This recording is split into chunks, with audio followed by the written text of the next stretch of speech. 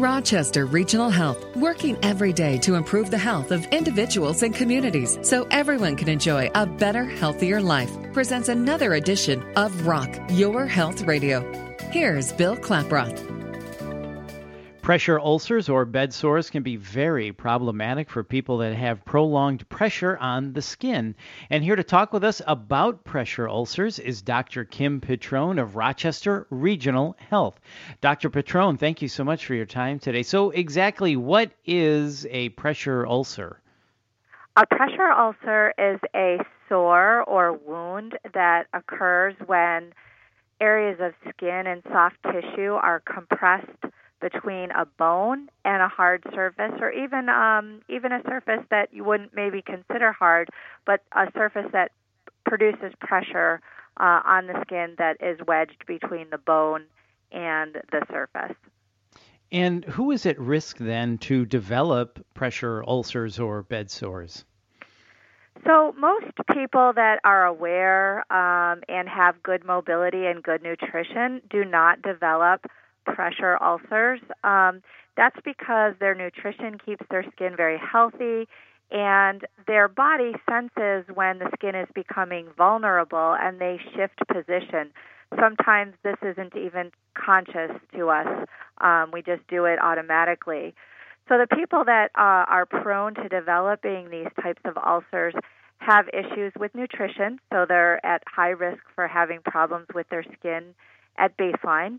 And then they may have trouble with movement or mobility, so they may be paralyzed, they may have had a stroke, they may simply be so ill that they don't have the strength to move their body, and therefore an area of their body has pressure sustained over it for a period of time. In addition, patients who have incontinence issues or issues where their skin becomes moist are at increased risk for developing this because the moisture weakens the skin and makes it more likely to develop these. And then finally, people that have cognitive issues, if they're not able to move on their own and they're not able to report the need to move or pain in a particular location, they obviously would be at increased risk as well. So folks that have dementia, delirium, who may have an altered mental status due to the severity of their illness would also be at risk for developing these. Right. So then what is the potential impact of developing a pressure ulcer? Pressure ulcers are a major problem for people in nursing homes, in hospitals, and for folks, again, that have mobility problems. So folks with spinal cord injuries in particular will have issues with these kinds of conditions. They can obviously cause pain. The area that is open and broken down can be tender, painful. They can become infected, and if they become infected, they can actually cause infection in the bloodstream and make people quite ill. In addition, they can drain, so there can be dignity issues in terms of soiling clothes, soiling bed sheets, and they can at times have odor as well. So again, there's a dignity issue with regard to that. Pressure ulcers tend to make other illnesses even more complicated to fix. So when a person has a serious illness and then they develop a pressure ulcer, the treatment becomes more complicated because now you're treating multiple things at one time. So there's a huge push to prevent them and hopefully avoid all of those negative consequences. Mm-hmm. And speaking of avoid, are pressure ulcers avoidable and can they improve or resolve? I think that the consensus is that not all pressure ulcers are avoidable. Certainly the medical team, nursing team, and the entire team that's caring for a patient have a huge investment in preventing as many pressure ulcers as possible, and that remains at the forefront of a treatment plan always. Having said that, there are people that are so vulnerable and so frail and so medically ill that a pressure ulcer is almost impossible, if not impossible, to prevent. those folks would be people at the very end of life, and there is a phenomenon or a term called SCALE, which stands for skin changes at the end of life. And these pressure ulcers are really indicative of the skin dying along with the other organs in the patient's body. So it's pretty impossible to prevent those or to have a treatment plan that can completely prevent those.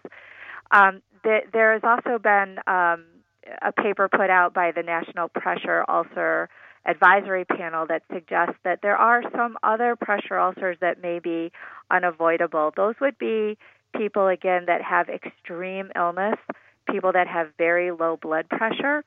Pressure ulcers, as I said at the outset, are due to pressure that is exerted on the skin, and the skin sort of becomes wedged between the surface, the outside surface, and the bone underneath the skin and soft tissues, muscle, those kinds of things. The reason that the pressure ulcer occurs is, of course, the pressure, but what the pressure is doing is it's occluding the very small vessels in the skin and muscle and tissue. So you can imagine that if your blood pressure is very, very low, dangerously low, so people that, again, are in the hospital in the intensive care unit or who are at the end of life, if their blood pressure gets so low that even a minor amount of pressure can occlude that blood vessel, it's pretty hard to prevent those. So there are some cases where they're not avoidable. But again, I think the take-home message is that many are avoidable, and the treatment team is always looking for ways to try to keep people from developing these. And when it comes to treatment, what is that? Is that moving the person regularly? Correct. One of the mainstays for pressure ulcer treatment and prevention is positioning. So making sure that one area of the body does not have pressure exerted on it for a very long period of time, and making sure that the pressure that is exerted is the most minimal amount of pressure that can be obtained. So positioning, people at high risk may have specialty mattresses that are either made of special materials that offload pressure, or even mattresses that have air floated through them that help prevent the pressure from becoming high. Same thing with cushions for people that are seated. There's a whole host of specialty cushions that can be utilized to try to offload pressure. There's devices for feet and heels that are similar, again, aimed at trying to float the heel or float the affected area off the surface or keep the pressure minimal. So there's positioning. There's also maintaining very good nutrition. So a lot of times for people that are vulnerable to these or for folks that have already developed them, a nutrition consult is really invaluable to look at how we can get the nutrients the skin needs to heal itself back into the body, whether that be by supplements or enhancing the person's diet, or even if they're having trouble swallowing, assistance at the bedside by a caregiver, or evaluating what the issue is in terms of them eating and drinking. And then, of course, there's issues with moisture. So anyone with incontinence issues, we're looking at ways that we can have them on a schedule where they stay clean and dry as much as possible, and using specialty undergarments that can wick moisture away from the skin. Once a pressure ulcer has developed, there are a number of treatment modalities outside of what we've just talked about. They range from specialty dressings that can decrease bacterial colonization or, bacteria in the wound. There's dressings that wick moisture away from the skin, that keep the pressure ulcer from developing a lot of dead tissue in it. And there are very advanced dressings that even use sort of vacuum assistance to clean out pressure ulcers and keep them healing and keeping moisture away from the skin. So there's really a whole host of modalities. A lot of times We also use our PT and OT colleagues for positioning. They sometimes have orthotics and other specialty training that can help us offload areas of the body that are prone to developing pressure.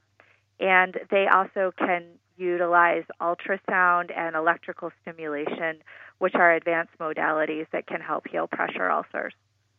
A lot of useful information there, Dr. Petrone. Thank you very much. And why should someone choose Rochester Regional Health for their wound care?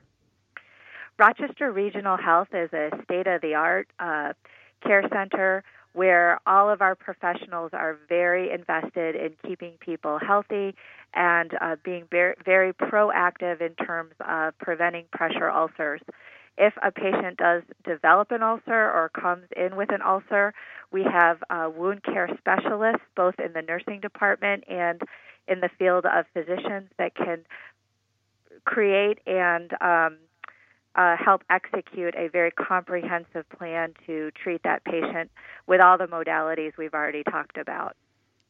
Well, Dr. Petrone, thank you so much for your time. Again, we really appreciate it. And for more information, you can go to rochesterregional.org.